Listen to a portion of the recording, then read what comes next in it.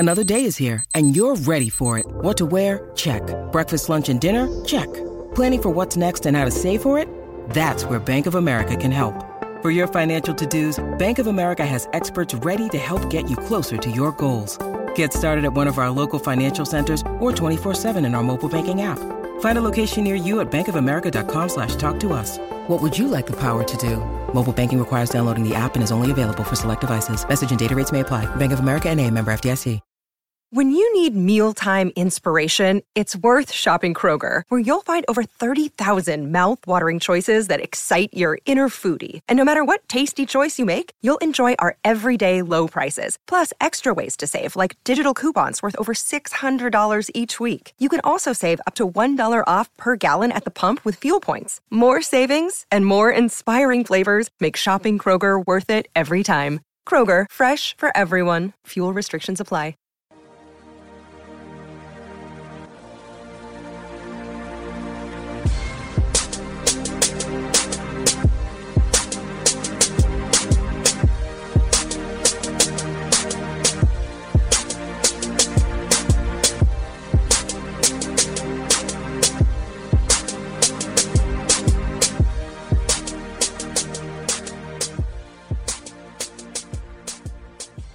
Welcome back. You're listening to Peak to Pit. I'm Allie Peak alongside TJ Pittinger. Week 10, week 9. Where are we in this college football season? Right in the middle, I guess. And the Gators come back this week. So TJ, I'm happy. Yeah, well, I mean, definitely living up to the name of the show last week. Definitely Florida State fans were at the peak and now smacked back down to the pit. But for the last 2 weeks, you guys have been in the pit as the COVID boys and now getting to return. So we're staying true to the brand for sure these last few weeks. I think the only thing we know about the 2020 college football season is that we basically know nothing. We can predict nothing outside of the fact that Clemson's really good, Alabama's really good, and I guess we can throw Ohio State up there as really good. But outside of that, I feel like every single week something crazy could happen. Yeah, absolutely. We'll get into it, but the Penn State Indiana game from last week was insane. The fact that, Florida lost 2 weeks of the season back to back, the fact that Florida State upset a top 5 team, the fact that they go out and then got absolutely shock everybody the wrong way the week after. I mean, it's just like every single week there is just incredibly crazy stuff. I mean, Syracuse was down 27-21 against Clemson this week, and so kind of kept it close. Then Clemson pulled away in the second half and late. But yeah, like you said, outside of the fact that, you have a definite top 3 teams or a probable top 3 teams with Ohio State, there's really not a lot else outside of that you can count on. Florida State got smacked back down to reality. Did you watch that game? I did. I was flipping back and forth, but I did watch a lot of it. And I feel like Florida State has multiple personality disorder or something. I don't understand how you can upset a top 5 team, look good doing it, truly, and then have the performance that you had against Louisville. And I think, at the beginning of the season, you and I were both kind of decently high on Louisville. We thought they were pretty good. And then the first couple weeks of the season, they maybe, my opinion of them dropped a few rungs, but I really did think that Florida State would beat them last week. And if they didn't beat them, I thought at the very least it was going to be a close game. I honestly was incredibly surprised at what we saw. Yeah. I think a lot of people were, right? So we both picked Florida State. Florida State screws me if I pick them to win. They screw me if I pick them to lose. I don't even. I need you to pick us to lose the rest of the way. How? Perfect. Only a 5-point favorite. We talked about that. Like on a neutral field, you're looking at Vegas calling that a 1.5 to 2 point spread. So essentially a coin flip. We both picked Florida State. Vegas doesn't usually get it that wrong either. Like outside of us getting it totally wrong, Vegas doesn't generally get things that wrong.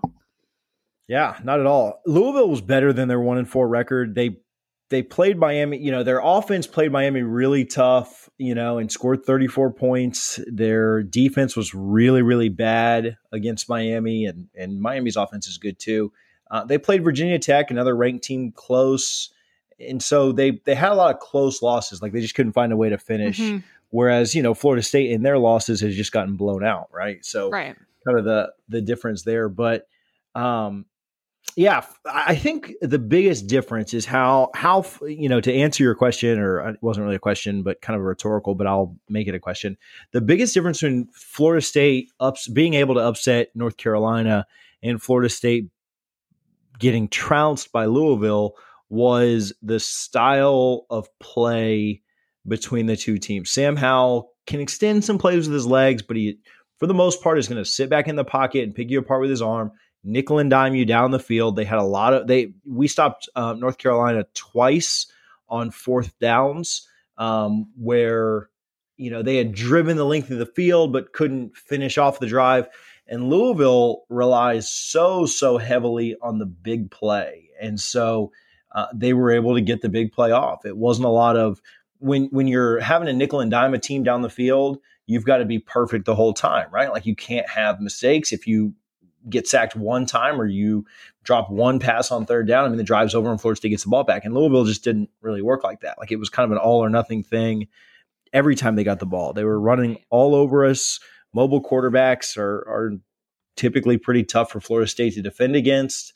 And the defense was just absolutely terrible. Louisville scored every possession that they had the first half, minus the last drive of the half where they got the ball with 20 seconds left and had to kick a really, really long field goal and miss that. So outside of that, if they had gotten the ball with 45 seconds left, they probably would have scored there too.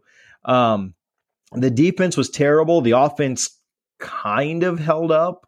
Not kind of held up. The offense definitely looked better with a drive to start the game and then driving a couple of times, but not being able to finish drives. Florida State missed a field goal, had a tipped interception, got stopped on a 4th and 1 from the goal line, dropped another touchdown late. I mean, Florida State's offense could have put up, two more touchdowns and a field goal and made this respectable, but there was no chance that they were, going to ever stop Louisville's defense. And so the offense wasn't good. They were better than the defense, clearly, who never stopped anybody all day. But the offense was close, I thought, to getting 28, 30 points, but that was not even going to be close enough to win this game. Jordan Travis wasn't as sharp, had to throw the ball 32 times, which is not the recipe for success. But when you give up touchdowns on your first 4 drives and the other team takes a 28-7 lead, it doesn't leave you a lot of error to run the ball. Florida State's not built to come back. Right. They're built to get out to an early lead or stay close to the team and run the clock and hold on for dear life. They're not built to come back in a situation like that, and they couldn't, right? Once they had to start throwing the ball more, it became very predictable, and they're playing without their best wide receiver, Tamorrion Terry. And what's the prognosis on him? I'm not 100% sure. I'll look it up as we're talking. I think that, they're hopeful that they can get him back. I don't know if it'll be kind of an after the bye week thing or what the situation is. But he had surgery last week, 2 weeks ago. But I think they're hopeful that they can get him back after the bye week, which will be the Pitt game. Right. Well, I don't know. I think for Florida State, the key at this point is if everybody's still bought in. We talked about this in the beginning of the season. I feel like we've talked about it a lot, but that's where you have a risk with a team that's in a rebuilding process, is that they can trust the process, even if there are setbacks like the Louisville game was. And I would definitely consider that a setback. If you barely lost at the end, I think that's very different than what it was that we saw on Saturday. So I'll be interested to see what kind of Florida State team comes out this week in terms of their attitude, because that really does determine the rest of the course of the season, because they should win most of the games on their schedule that is left.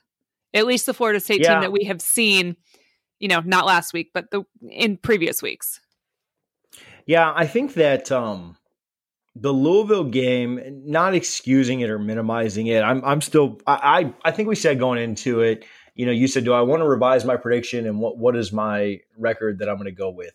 And I said between 5 and 6 games. I think if they can beat Louisville and then beat Pitt, they've got a chance to get to 6. If they lose to one of those two teams, it'll probably stay at 5, right? And if they lose to Pitt, if they go 0-2, it'll probably be 4, right? Like I think they'll win 2 out of 3 between Virginia, NC State, and Duke. So if you win this, I think you can still get to 5-6. Obviously, an outside shot at running the table minus Clemson and getting to 6-5. I think what will help them is nobody for the rest of the year minus Clemson. Nobody's offense is going to be like Louisville's, right? So Pitt doesn't play that kind of offense. ESPN's FPI that I kind of reference or seem to reference every week. Florida State's chances of beating Pitt improved over the weekend because Florida State wasn't good, but they also didn't lose 45-3 at home against Notre Dame.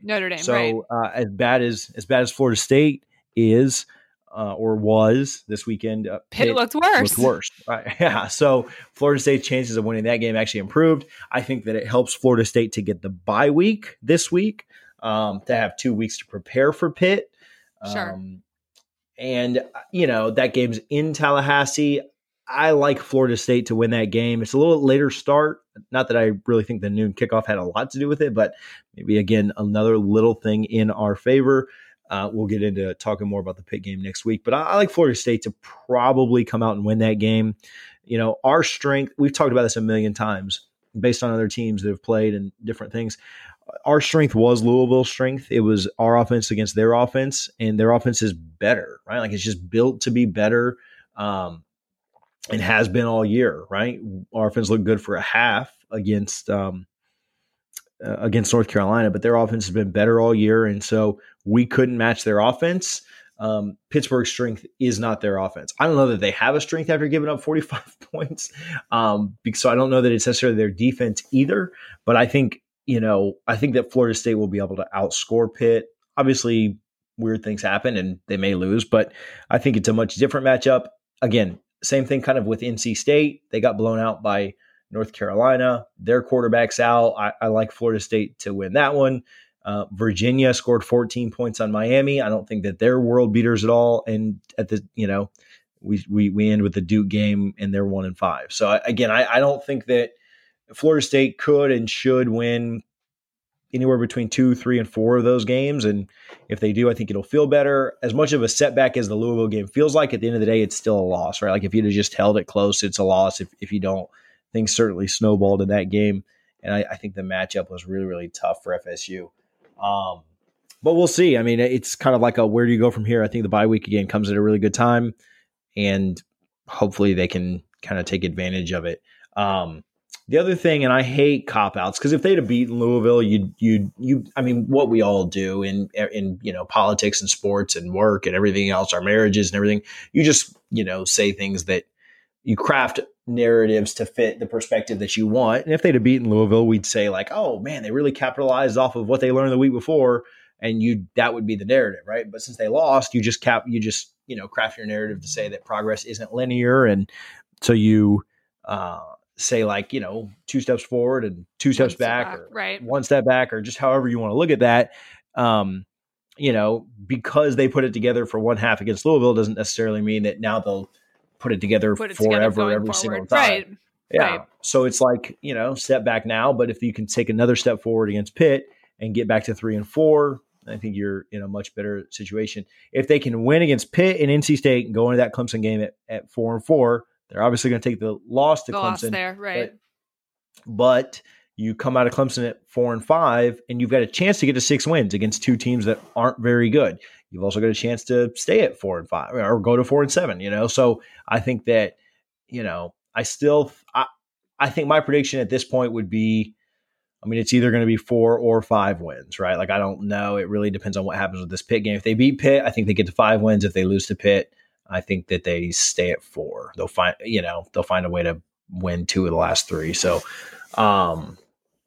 anyway, so we'll see. It's definitely discouraging, but before the North Carolina game, we kind of both those losses. So, at this point, a few weeks ago, I think we expected to lose every single game left on the roster or on the schedule. So, I'm not that depressed. It just is what it is. So,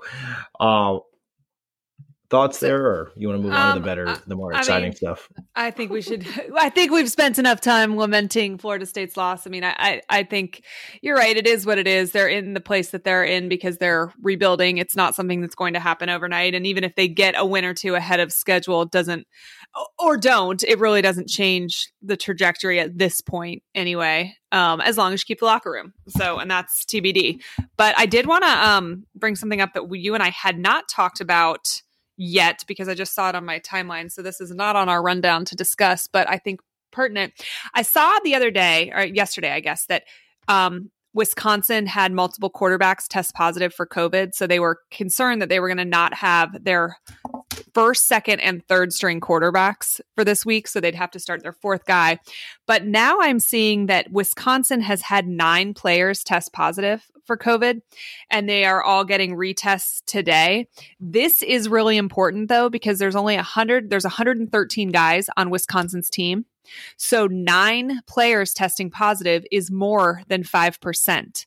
The Big Ten's rule about coming back, I've seen this labeled as the backdoor trap, which essentially what I've been saying all along is that the Big Ten doesn't actually want to play football. They just want to appease people that want them to play football. If there is truly 9 people that test positive again today, that it would be over 5%, and Wisconsin has to shut their football program down for 21 days, the entire program. So that way may literally be happening just after they finished week 1. So we should know later today what those positives are, but the rules that the Big Ten set up are different than any other conference. They are much more stringent. I, honest to God, think that they're in place. Much more so asinine. Season. They're asinine. If the CDC is now saying 10 days of quarantine and they're saying they're making their players do 21. It's just arbitrary. There is no rhyme or reason to that. But now with them having said that if you get over 5% of your players from your program that test positive, the entire program has to shut down. That's very few players when you're talking about probably at a max 115 guys, including your 85 walk-ons. Your 85 scholarship and your walk-on players. For Wisconsin, it's 113. There's just there's very little room for error there, and it's going to be interesting, but it appears if these tests were actually accurate, that Wisconsin's going to have to shut their program down for the next 3 weeks. And when you're only talking about a season where you only play, what do they play? 8 games? You miss 3 of them. I don't know that that's enough of a resume for us to know what you're worth. Yeah. And it really is unfortunate too, because, I don't know if you caught any of the Wisconsin game, but Graham Mertz was fantastic in that game. I think he went 20 for 21, had 5 touchdowns. They were playing Illinois, granted, so I understand that. But, Jameis went 21 for 23 against Pitt, his first game. So it was kind of like that same. Pitt wasn't great then either, but if you go 20 for 21, I don't care who you're playing. Like, that's really impressive. And 5 touchdowns is really impressive, especially in your first game when you've been off for however long and you haven't been practicing. And so Wisconsin's sitting at number 9 right now. They don't play Ohio State in the regular season. They play Nebraska, Purdue, Michigan, Northwestern, Minnesota, Indiana, and Iowa. Not necessarily saying that I expect Wisconsin to run the table, but they're going to be favored in every single one of those games, except for probably the Michigan game. And so it kind of stinks if we don't get, they're probably the one roadblock for Ohio State to make the playoff, sure. Right? Now, if they take 3 weeks off, I don't even know what you do with them, right? So what if they take the 3 weeks off, don't play Nebraska, Purdue, and Michigan, and then they do play Northwestern, Minnesota, Iowa, and Indiana, and they go 5-0? Do they get to play Ohio State, or does the team that went 7-1 in their side of the thing get to go? Well, like, the way that they set up their schedule, there is no room to make up any of these games. So it's not like, these other conferences that padded their schedule with openings on purpose. It doesn't leave any room for error. And I honestly don't know what you do. And that is why I think the Big Ten doesn't actually want to play football, because they didn't give themselves any room to solve a problem like this should it arise. And it looks like it's already arisen. Yeah. And they really set the teams up for failure because of the way they lay out the schedule. It'd be like you telling your girls, like, go upstairs and put put on your Elmo costume, and they're not being an Elmo costume like in the room, right? Like just well, go do it, and if you don't, you're in trouble. Like that's literally like be perfect for all these weeks, and otherwise we're going to basically cancel the season. And so it'll be interesting to see exactly how it goes down. The 5% rule is just asinine. When you're thinking about these guys being in just your player personnel groups, right? Your position group meetings and stuff. One person gets COVID, like you saw in their QB room. If 3 of the 4 guys come down with it, it's not actually surprising because of how small these meeting rooms are. So the fact that, that's literally 3%, 2.5% of their entire team just sitting right there in the meeting room, it is setting yourself up for failure, which again is why I think they didn't want to play football. They just wanted to appease people. They just wanted to look like they tried, but they made this standard so stringent and so different from the rest of the college football world. And how does it look if, let's see, this happens to multiple Big Ten teams, right? How does it look if that happens to them, but the rest of the college football world makes it through the season relatively unscathed? Because at this point, we're halfway through. And I mean, we've had teams have to reschedule a game or two, move some things around. But so far, everything's okay. I mean, even a team like Florida, who had 26 positives over the last couple of weeks, every single person that got it either had no symptoms or very minimal symptoms. And now they're going to all be back on the field. Or most of them anyway. The team is going to be back on the field this weekend. So there are ways to maneuver around this, but the Big Ten is not prepared for that to be the case. Yeah, again, just completely ridiculous. I think that's a pretty good, and we'll see what happens. But I mean, I'd like to see Wisconsin keep playing. I'd like to see that quarterback who looked really good continue to get to play. I do think that's a good transition. Another team that doesn't have any room for error now is UF, right? Like there is no room for error any longer. Does that worry you a little bit? I mean, do you think that they've gotten some things fixed, or do you just kind of like cross your fingers and hope that nothing else happens, right? Yeah, it is hard because there is no room for error anymore. We said this last week. It scares me to have the bye week and the week at the end of the season already gone because there's so much left of the schedule left to be played. There's no wiggle room. And I don't want to say that Florida wasn't taking COVID seriously because I do believe that they were taking it seriously. But my assumption is at this point, they're going to all be basically locked down, because they know. Maybe Todd Grantham was one in charge of it and there was really just no defense for this COVID strike. But all right, I gotta go. Oh, you're so funny. I don't know. I don't like this for a lot of reasons. I don't like it because there's no wiggle room. I don't like it because I think to stop everything for 2 weeks in the middle of the season can't be good for your team. I don't like that nobody's been in the gym. I don't like that we're out of football shape. There's a lot of issues with this. That being said, I'm excited that they get to resume. And I think that this is where we're going to see what kind of players Florida's team is made out of, what kind of coaching staff Florida really has, because this is a major obstacle to overcome. They're not going to be the only ones this season that has to overcome something like this. So I'm not saying Florida's unique, but it's a problem. It's an obstacle. So it'll be interesting to see what kind of team we see against Missouri. I'm at least glad that the team that Florida gets to come out against after 2 weeks off without having really even, any contact with each other is Missouri, as opposed to Georgia or LSU or whatever. I mean, I hope at least if Florida can't come out of this and beat Missouri, there's not a whole lot of teams they could have come out of this and beaten.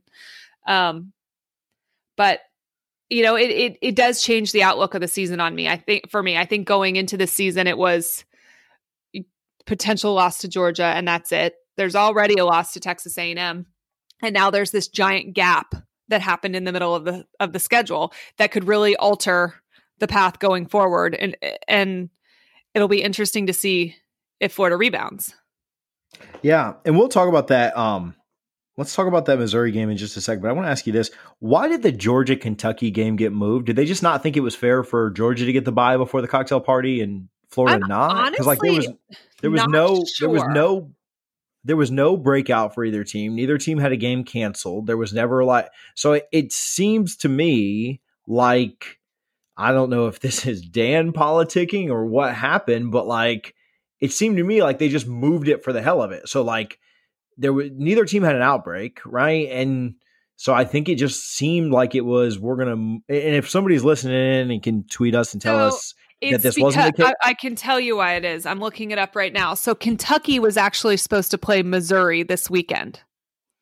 Okay. Kentucky was supposed to play Missouri on October 31st, this weekend. Tomorrow. Or like, so that game was rescheduled for last week.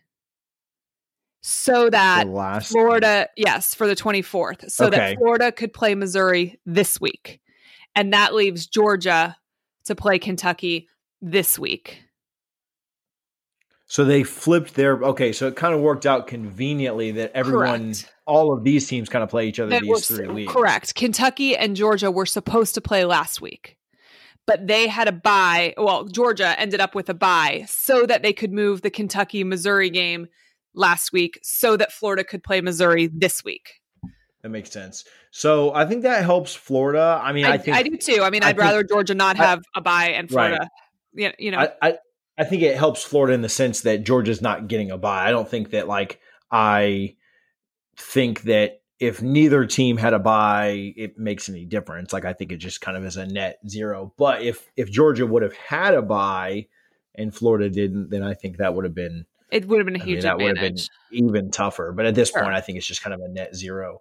The Missouri game is interesting. I really don't see a way that Florida loses. I mean, obviously wilder things have happened. I mean, Florida's lost to Missouri and that's been a tricky game in the past. I don't anticipate that. I don't think that that's something that is going to happen, but I'm glad it's in Gainesville and there's no travel required because Florida thinks that's where they got their COVID stuff, was traveling to Texas. They actually ended up very quietly. They didn't make a huge deal about it. They ended up quarantining every person that went to Texas out of an abundance of caution, and their contact tracing pointed to that trip. They did not ever come out and say where specifically they got it. Obviously you'd look at, the plane, you look at the hotel where they stayed or, the restaurants that catered their meals, things like that. Because Texas A&M hasn't had any massive outbreaks, I don't know that it's fair to necessarily look to the stadium because you would think it would be rampant on both sidelines, but you don't know. I don't know. But I'm kind of glad that's at home because we don't at least have to worry about that travel. And I'm glad it's at night. I think, I don't think Florida plays well in noon games. I've never been a noon game fan. I don't think it's a good excuse, but I just think they don't play well during it. And the other thing that I think will be interesting is Florida is going to be the healthiest that they've been since the summer.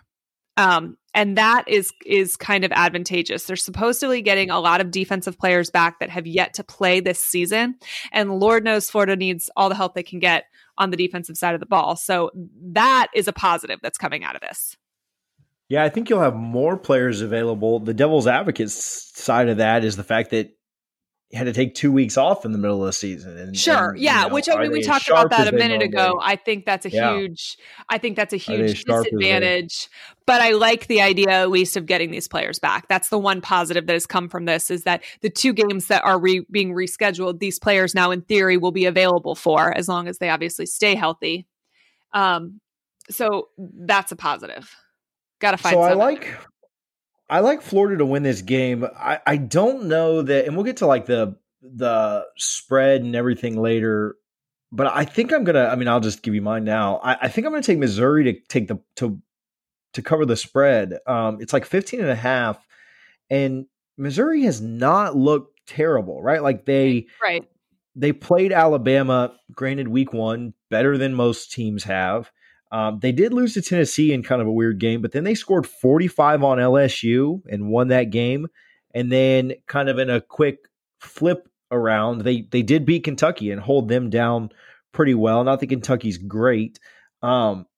Missouri is actually giving up less yards a game than Florida. Missouri gives up 365, one for every day of the year, I guess. But they give up 365 yards a game, and Florida gives up 495. And then the offenses are fairly comparable as far as yardage goes. Florida gains about 460 yards a game, and Missouri's at 420. So, half the field shorter a game. So I think that Missouri can and will play them fairly decently. Missouri runs the ball well at 150 yards a game. But I just think that at the end of the day, Florida is going to be too much. I think you could see Florida's offense start a little slower than it has. Pretty much every game this year, Florida's offense has just come out absolutely firing and been really, really good. I think that with the time off, you could see Florida's offense come out a little bit slower than normal. I don't think the defense will be great just because the defense isn't great. And I think Florida wins something like 35 to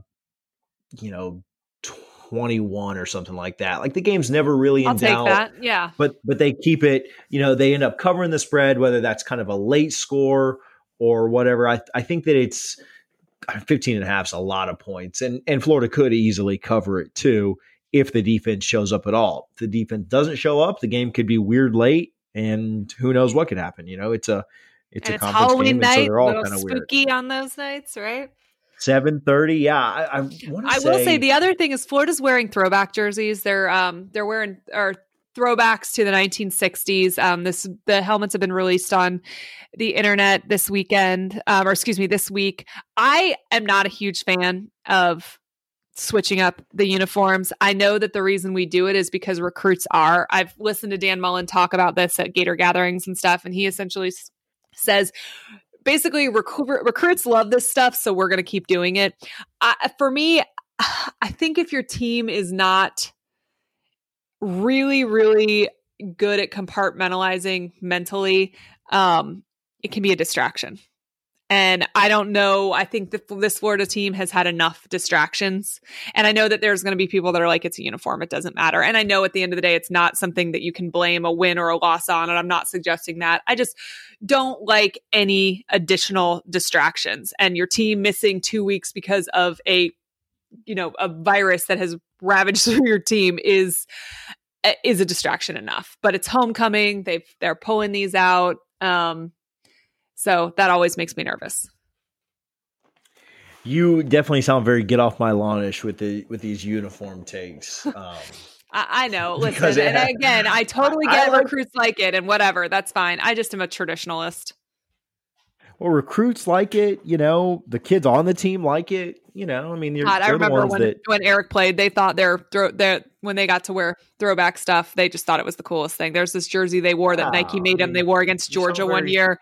One sleeve was orange, one sleeve was blue. I'm pretty sure it's upstairs. Eric ran a fake in that game and got the first down. Not even a Halloween yet.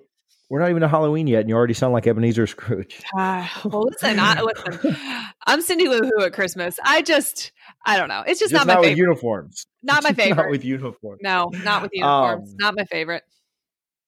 So, yeah, I like the alternate uniform type stuff. And here's the thing: if you just would wear them all the time, like just always change it up, like always be doing something like an Oregon or something. Yeah, then it would never matter, right? Like then it's just right?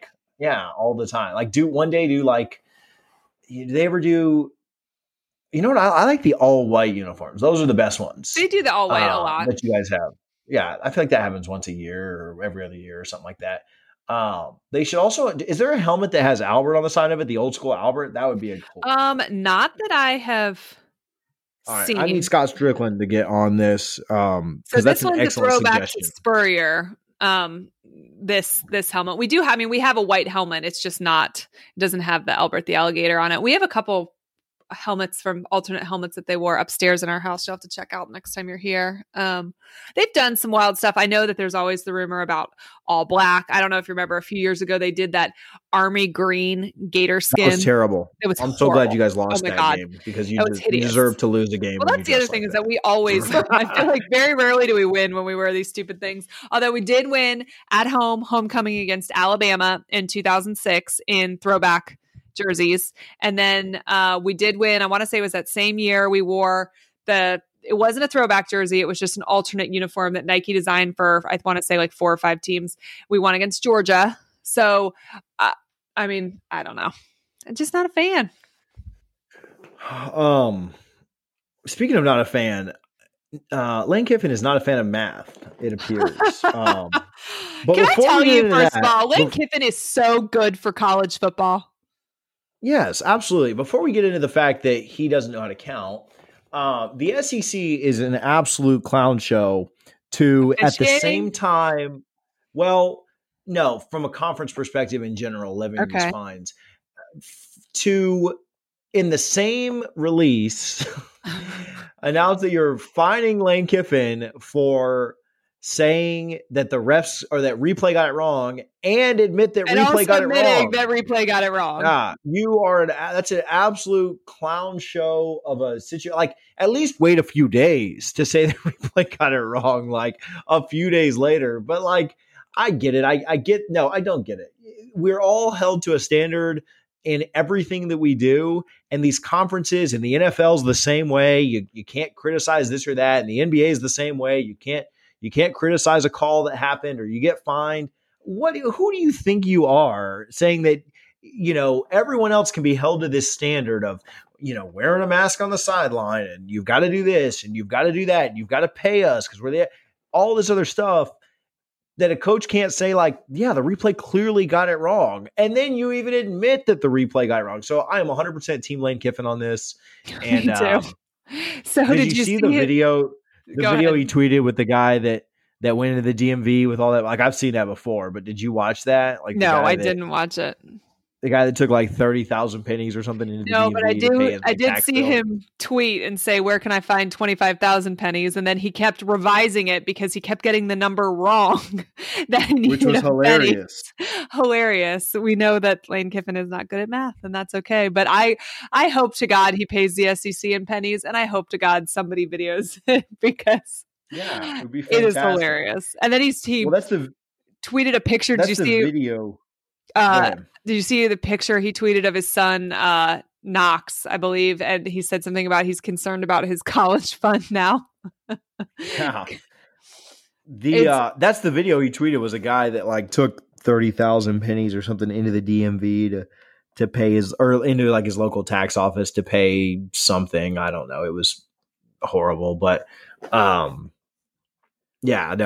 Kiffin is amazing and hilarious, and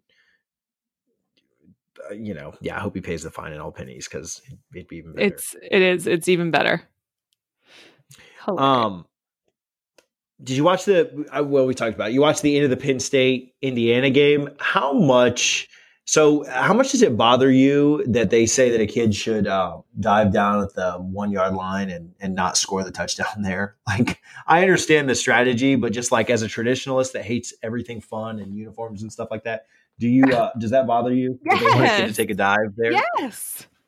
Here's what I have a bigger problem with than, tell me why does this bother you? Like, that's the right play, is to fall down to the 5, take one knee, and the game's over.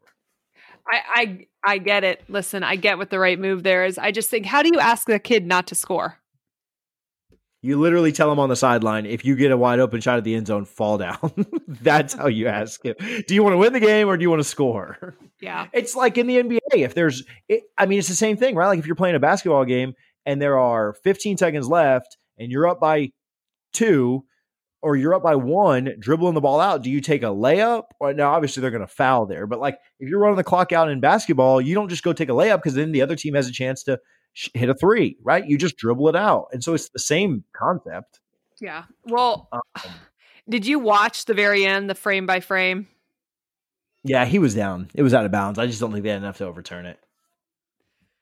The ball clearly hits the ground before it hits the pylon. Yeah. But what an effort. I mean, that was fantastic. Oh, yeah. Here's the bigger problem that I have with that not going down there is you're up by 1 point, right? You scored a touchdown to go up by 8 or to go up by 7. You should absolutely go for 2 there every single time. The risk reward is 100-0. If you go for 2 and get it, the game's over. If you go for 2 and miss it, the other team's just going to kick the extra point and go to overtime anyway. Right. So the fact that the loss is not on the kid that didn't fall down at the 5 yard line or the 1 yard line or whatever. Right. The loss is on James Franklin, and the loss is on every other coach. That was in that situation. That in that situation does not go for 2. You absolutely go for 2 there every single time. Well, the craziest part about that is that they literally have formulas to tell you exactly what you do. You know what the formula told them there. Yeah, they told him to absolutely. go for 2 for sure. But I mean, every time a coach, or 90% of the time when a coach goes for 2 or they go for 1, it's because they've literally looked at a chart that they have that tells them exactly what the right play statistically is there. Most of these coaches don't come up with this stuff on the fly. It's literally in a chart in his hand, and he picked against it.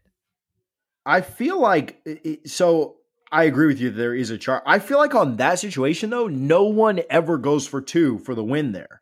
Like they just go for 1. They say like, yeah, let's go up. And so I don't know if the chart just says to go for 1 or what, to get up by 8, but nobody ever goes for 2 there. And it's infuriating because again, it's the wrong call. The right call is to go for 2 and the game will be over. So it's frustrating to see that, annoying, but it is what it is. So did you, speaking of things that really make me mad as a college football traditionalist, did you see that Ryan Day came out and apologized to Scott Frost and Nebraska for scoring a late touchdown? I didn't see the late touchdown, and I also did not see the apology. So how late in the game ended was up it? being 52-17, right? And there was 18 seconds to go, and Ohio State scored. However, freshman backup quarterback who was in, he ran it in himself from the 2-yard line and scores. And then Ryan Day says he's really sorry. He should have told his quarterback just to take a knee. He feels bad. A freshman quarterback, so this kid's never played a game before, he gets in. You're telling me you should put him in that game and then tell him to take a knee? You don't want him to score. Stop him from scoring. Yeah, Ryan Day's full of crap here. Do you think the freshman quarterback was the one out there calling his own plays? I mean, like Jameis Winston didn't call his own plays in college. And Ryan Day didn't say that, so that the quarterback called his own play. I mean, clearly Ryan Day called it. Right. So if you wanted him to take a knee, you should have called a knee. You should have called him kneel down. If you just called a kneel down, blame his quarterback. He said he made the wrong call, but I don't think he made the wrong call. This is ridiculous. You're talking about college football. This isn't, Justin Fields isn't still in the game. If he's in the game, sure, tell him to take a knee with 18 seconds to go. But this is crap. You're putting in a kid who's never played before. He's pumped to have the Ohio State uniform on. He can't believe he's actually on the field against Nebraska. Was it a uniform? Was it a throwback uniform? It was not a throwback uniform, so I was all on board for it. And you're telling me you're going to tell that 18-year-old kid, just go in and take a knee. Don't do anything. He sees the open field and he scores. Like, please, this is stupid. This is ridiculous. This is a year that this time doesn't count for these guys. Get them in. Get them as much experience as possible. Don't tell me that you can put in backups and then tell them not to do their job. How do they grow as players and use this year to their advantage if they can't actually play the game to their fullest ability? Yeah, I mean, Florida State got scored on very late. Steve Spurrier used to say, if you want me to stop scoring, you better figure out how to stop me. Please. Well, Florida State got scored on by the backups, right? Like the backups came in and went down the field and scored. And that was that, Yes. Like, so, yeah, no, I don't I just think it's absurd, and I think it's absurd that he felt the need to apologize. And I didn't feel bad. I wasn't mad at Louisville. I was mad at our defense for not being able to stop the backups. Do you think that Scott Frost was really mad about that? And if Scott Frost is mad about that, I'm sorry, Nebraska, maybe you should reevaluate your head coach because he's a wuss. Well, he was mad. I'm sure he was mad about his defense not being able to get a stop. Just like I was mad about FSU not being able to get a stop at the end. Exactly. So yeah, it's horse crap. Like this just really gets under my skin. It bothers me. Never heard you this hot before. Like it's ridiculous. I might not be able to see you for 3 weeks with how hot you are.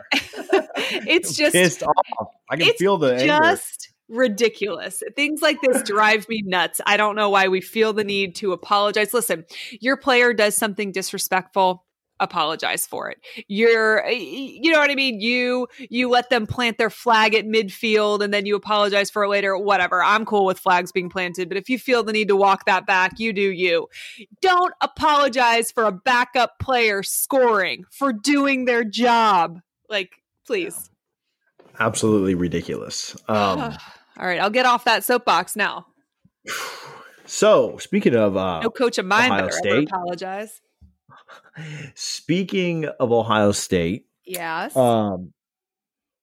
they're in your playoff right now. Is it Clemson, Yep. Alabama, and Ohio State? Okay, Mm-hmm. one game in, 1-0. They're in.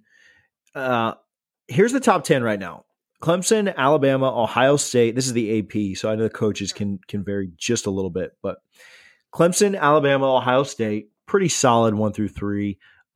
4 is Notre Dame, 5 is Georgia, 6 is Notre Dame is 5-0. They've got a matchup with Clemson coming up. I think they're going to win all their games minus that Clemson game, and then we'll see how they look in that Clemson game to find out a little bit more about them. Georgia's 3-1 at number 5. Oklahoma State is 4-0 at number 6. Yeah. Cincinnati is 4-0 at number 7.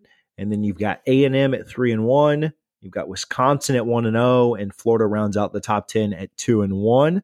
After that, you've got BYU, Miami, Michigan, Oregon, North Carolina. All of those teams theoretically could play themselves into the playoff, maybe with the exception of Brigham Young. Like if Miami beats Clemson and then I'm sorry, they've already lost to Clemson. If Miami beats Clemson in the ACC championship, I mean, theoretically they could go. But you're probably just looking at your top 10. So who's in your playoff right now? So I mean, do you have Notre Dame there? I don't. I would have if the season ended today, I have Oklahoma State in. Okay.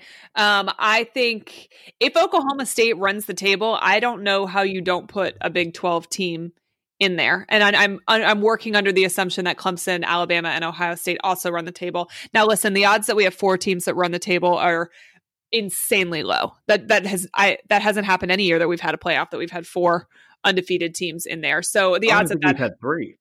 No, it's unlikely to happen. I mean, completely. But if it were to happen, you put Oklahoma State in, no question there. I think you're more likely to be looking at an undefeated Clemson, an undefeated Alabama, an undefeated Ohio State. And then I think you're likely to be looking at a 1-loss Notre Dame, a 1 or 2 loss Georgia, a 1 or 2 loss Oklahoma State.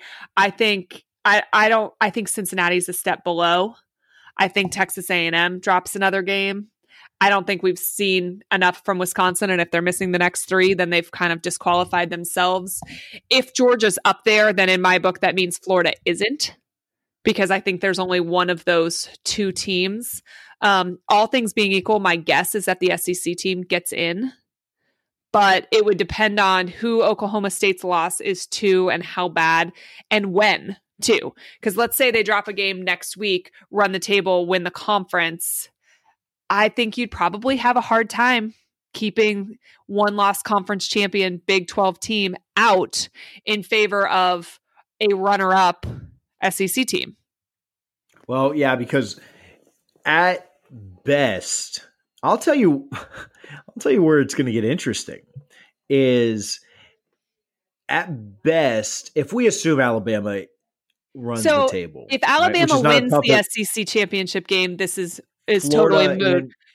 Well, but maybe not, because I know you just said you think A&M drops a game, and they very well may.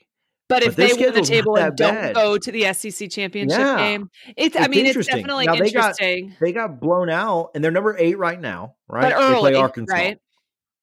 Well, halfway through, right? Well, no, I'm saying they lost early is what I'm saying. So that is helpful to them. Lost very early. Yeah. Upset a good Florida team. And their schedule remaining isn't very good. Now, I've looked at this. Nobody's schedule in the SEC remaining is very good because the SEC only, for the first time in a long time, has 4 ranked teams. Now, they're all ranked really high. They're all in the top 10, but you're not going to be getting – This is probably an unpopular opinion, but I actually think the SEC looks the way that it does ranking-wise because everybody's actually better than they normally are. I actually think we're seeing more competition and better teams from the bottom half of the conference than we usually do, as opposed to the fact that the SEC is just not very good this year. I think it's actually the opposite. I mean, we'll see how the season plays out. I think the interesting thing, though, would be if let's say... I want to back up. before you go on that, I shocking here, but I disagree with that we see more good teams. I think that the teams that are typically good in the SEC are down. Now, I think that the teams that are typically bad have risen their level a little bit. So there's just more conference parity in general? Correct. I don't think that like Ole Miss and Arkansas and those teams have improved slightly, but I think what's more the case or what's added in there is that LSU is not very good this year. And Auburn, who is typically ranked fairly high, always hovering around 15, is not very good this year. And so like, I think you've got your teams that are typically really, really good. I mean, your Alabama and Georgia and Florida, nothing has changed there, right? Like they're all right around where you would expect them to be.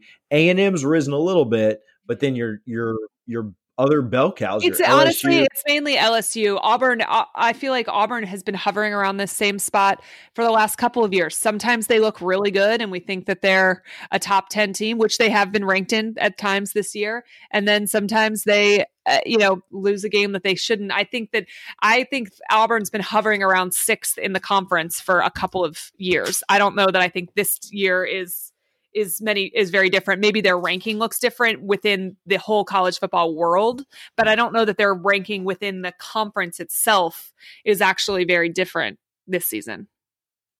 Yeah.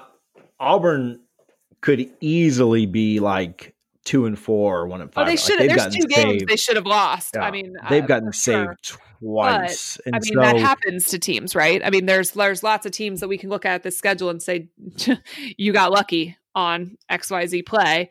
But I think your top 3 or 4 teams, your Alabama, A&M, Georgia, and Florida are good top 10 teams, great teams, however you want to label that. I don't care. Mm-hmm. And then everybody else is just mediocre. Yeah. Like nobody is. I just think there's less bad teams this year. I think the top is relatively the same, but I do think that Arkansas and Ole Miss have made, I don't think I would call it a small step. I think they've taken pretty big steps. That doesn't make them good overall football teams or, top 10, top 15 programs at the moment, but I still think that they are much better than they were, not just a little bit better than they were.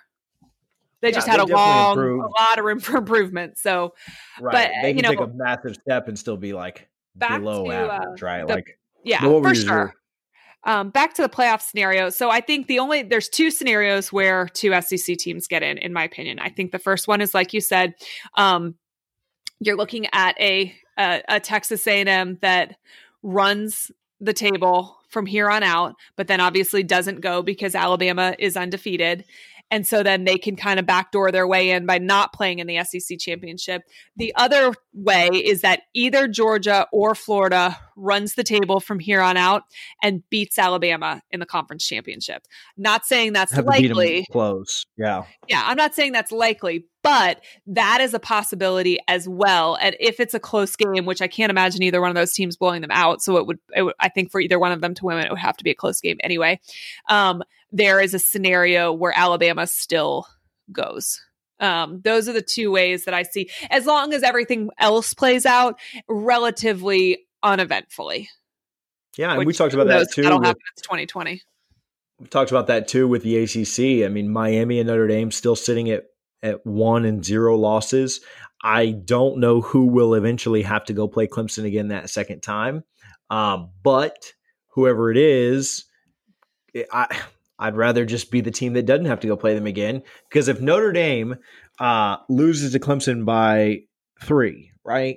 And it'd probably be better for Notre Dame to make this argument because Miami just got blasted by them. But if Notre Dame loses to Clemson by 3 and wins the rest of their games, and then you're looking at Miami getting the rematch against Clemson, Clemson wins that one, and Notre Dame is sitting at 10-1, they're going to have an argument just like everybody else, right? Are you going with Notre Dame that had a 10-1 record and lost to Clemson by 3, or are you going with Texas A&M who has a 9-1 record and lost to Alabama by 40? Like I don't know. I don't know who's more impressive in that situation. Again, the other scenario is, what does the Big 12 do? What does the Pac-12 do when they start? So there's a lot. I mean, it's so fascinating, but again, it always kind of works itself out. And and Well, that's ends the up thing being is that pretty we obvious always who- discuss this every single year. We do, oh, this is going to be the year that there's anarchy and there's chaos. And honestly, more years than not, it literally works itself out. And it is hard to argue if you're sitting at 4, 5, or 6. It's pretty hard to have like, a ridiculously strong argument for that 4th spot, honestly.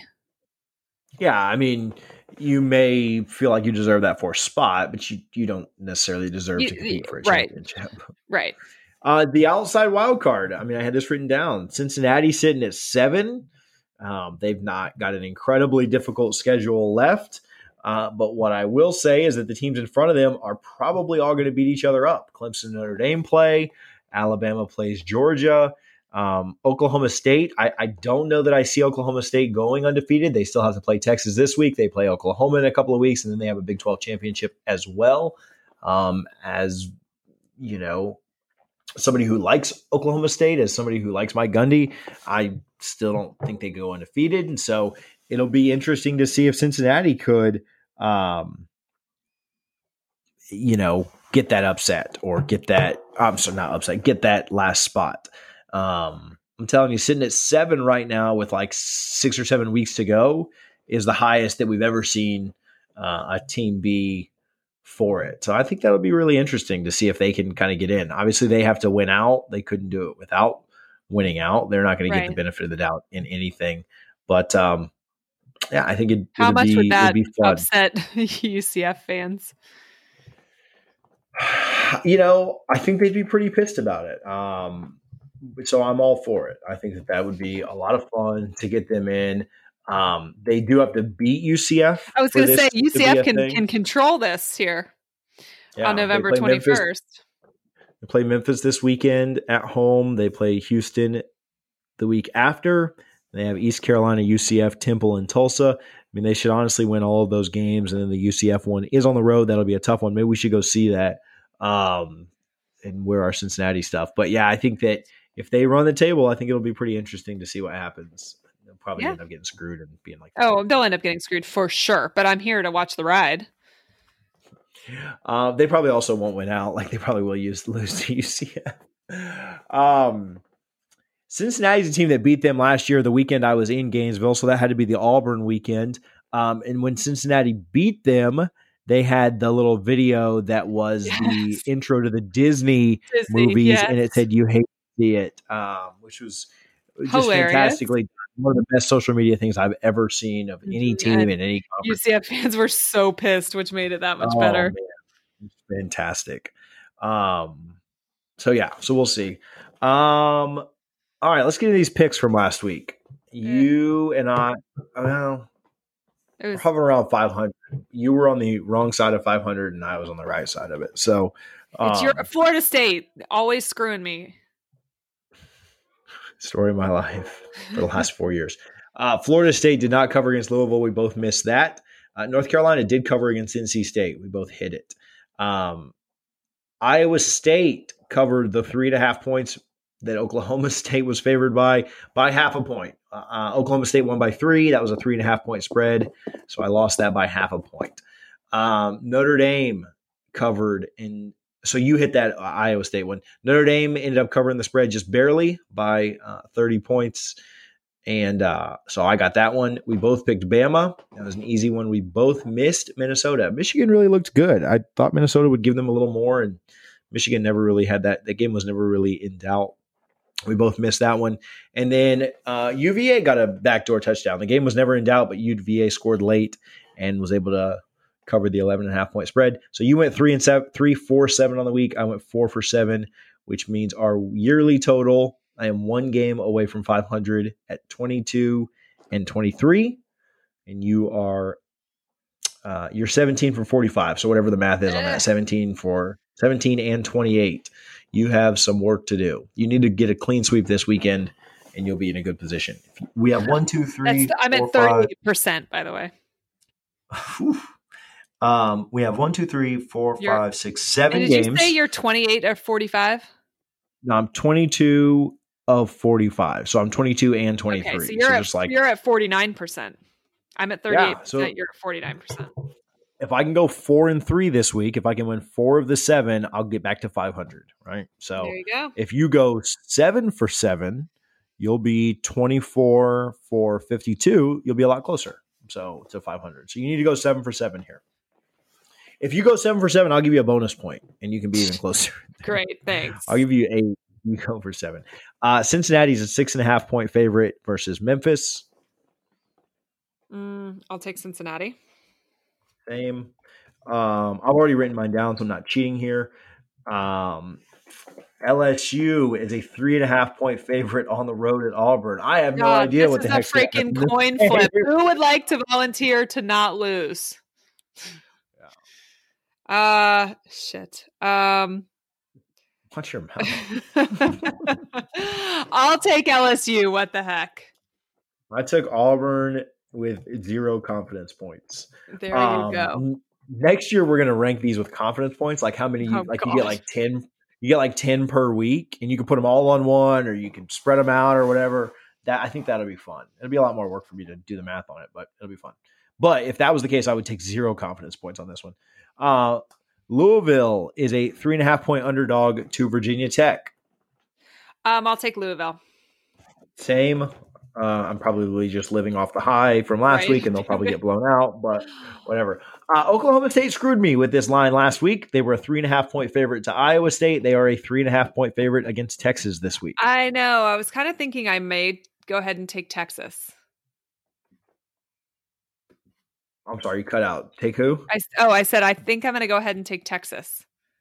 Okay, I took Ohio State. Figure they won't screw me 2 weeks in a row. Ohio State is a 13.5 point favorite at Penn State. Oh, give me Ohio State. Ohio State me all day. Yeah, I'm the same here until proven otherwise. I'm not betting against Ohio State. UNC is a 6.5 point favorite at Virginia. Give me UNC. I like UNC as well. And then this line has actually dropped. It's like 12.5 points now. So Vegas is offering you 3 free points if you want to bet on Missouri in our pick'em. And I think I will. I'll take Missouri plus 15.5, especially since Vegas has dropped that down to 12.5. I'm taking Florida. I'm a glutton for punishment here. I don't have a choice. The reluctancy in your voice. Seems like you would not be putting a lot of confidence. I literally feel like I need to just, flip a coin for all of these games. What's going to happen today? I don't know. Is there going to be, locusts? Is there going to be another COVID outbreak? Is there this college football season is wild. Yeah, no, it really is. But it's been a lot of fun. The last thing I have, and if you have anything before we go, that's, we can get to it, but I think we pretty much covered. The last thing that I have, or that I want to talk about is the games this weekend suck. Like, I'm not trying to be a complainer. I get it. We're getting college football. Like, I enjoy it, but the ranked matchups this weekend are terrible. Boston College, Clemson, blowout, Georgia, Kentucky. Yeah. Michigan State. That's a 24.5 point spread. The Memphis Cincinnati game is like decent, but that's a nooner. So, I mean, we'll see the, like Iowa State, Kansas, Notre Dame, Georgia Tech, Wisconsin, Nebraska. Who even knows if they're playing that one? Indiana, Rutgers. I guess the Texas, Oklahoma State game's not terrible. And then, we get Florida, Missouri at night, and Florida will probably end up keeping that closer than they should have. And so maybe that one will be kind of fun. Although not a ranked matchup, is always intriguing to me. That's going to be terrible football on both sides of the ball. I like games that are exciting, and that game probably will be exciting, but you're also mixing in the fact that it is truly just going to be terrible football. Like, it is going to be probably bad. Which team wants to lose this game more was a great way to put it. Auburn has been gifted 2 games, and so who knows? They're terrible. LSU's terrible. LSU's playing without their quarterback, if I remember seeing that correctly. And so, I don't know.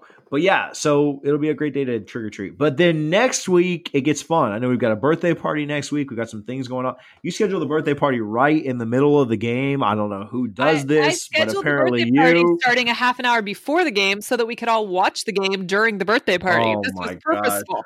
It's not like you're going to the birthday party instead of the football game. You're going to watch the football game that happens to have a birthday party going on around it. I've got to go to a 1-year-old's birthday party instead of watching the cocktail party. No, not instead. In addition to, I'm just messing with you. Next week's games are really good though. Oklahoma State, Kansas State is a 4-0 versus 4-1. Michigan, Indiana is 2 top 20 teams. You guys play Clemson, Notre Dame is that night. Florida State plays Pittsburgh. Obviously that game sucks, but I'm excited to see it. Liberty plays. Okay. So here Liberty is 6-0, one of only 2 teams, that is 6-0 in the country. It's them and Clemson. Liberty plays Virginia Tech that day.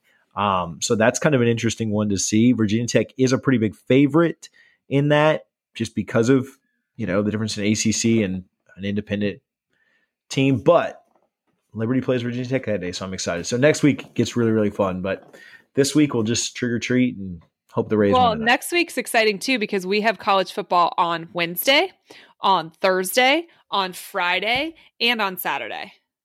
Yeah, Miami plays that Friday night game, which, can always kind of get weird when you have to play Friday night. So for sure. And actually BYU Boise State, which is a ranked matchup, is that Friday night as well. I mean, the Wednesday, Thursday games are not awesome games, but SMU plays Temple on Thursday night. But listen, any day that there's any week there's an additional day with football on, I'm pumped.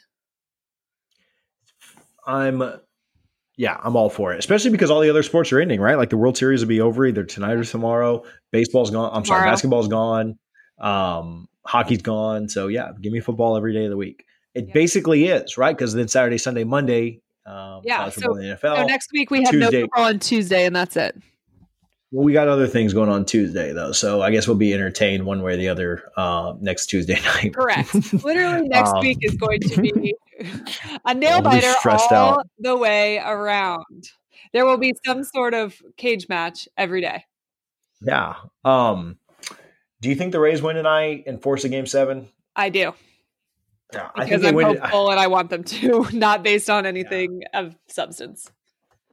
What I'll say is I think we win tonight and lose tomorrow in Game 7, which is better than is not ideal. Yeah, give me hope for one more night, and then you get to Game 7, How weird things can happen. The end of the game 2 nights ago?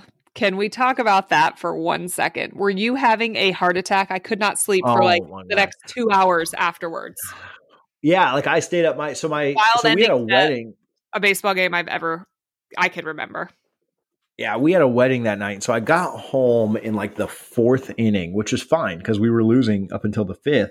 And it just kept going back and forth, back and forth. Like every time they'd take a lead, we'd come back. But then it was like the 9th inning. We had 2 outs, 2 strikes. You're down to your last, prayer with a kid that hadn't played the whole postseason. And, we ended hometown kid too, which is always cool. It was wild to see that walk off. Like it was freaking fantastic. I started going nuts. I mean, and then same way, I went and poured some more bourbon and kept watching the highlights of it over and over and over and over again. So it was fantastic. It was awesome. It was so cool. And sports are so fun. I don't know. I just think there's nothing like that. There is very little that we can watch that can give you the same kind of feeling that watching, a crazy play of the last second of a World Series or the ending to a college football game that changes, sports are awesome. Yeah. The best. Second, having and raising children, but first is definitely sport. Somewhere. But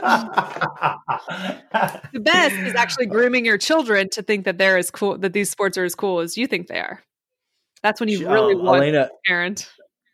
The other day, I was trying to get Elena to like eat something, and like maybe 30 minutes before that, I had said like, no, I'm watching baseball. Like I'm doing this. And then she's, not listening and not eating what I told her to. And she looked up at me and said, let's go watch baseball. And I was like, that's going to work on me. Okay, let's do it. Like that's fine. Sure. You don't have to eat anything. Have some ice cream. Some ice cream.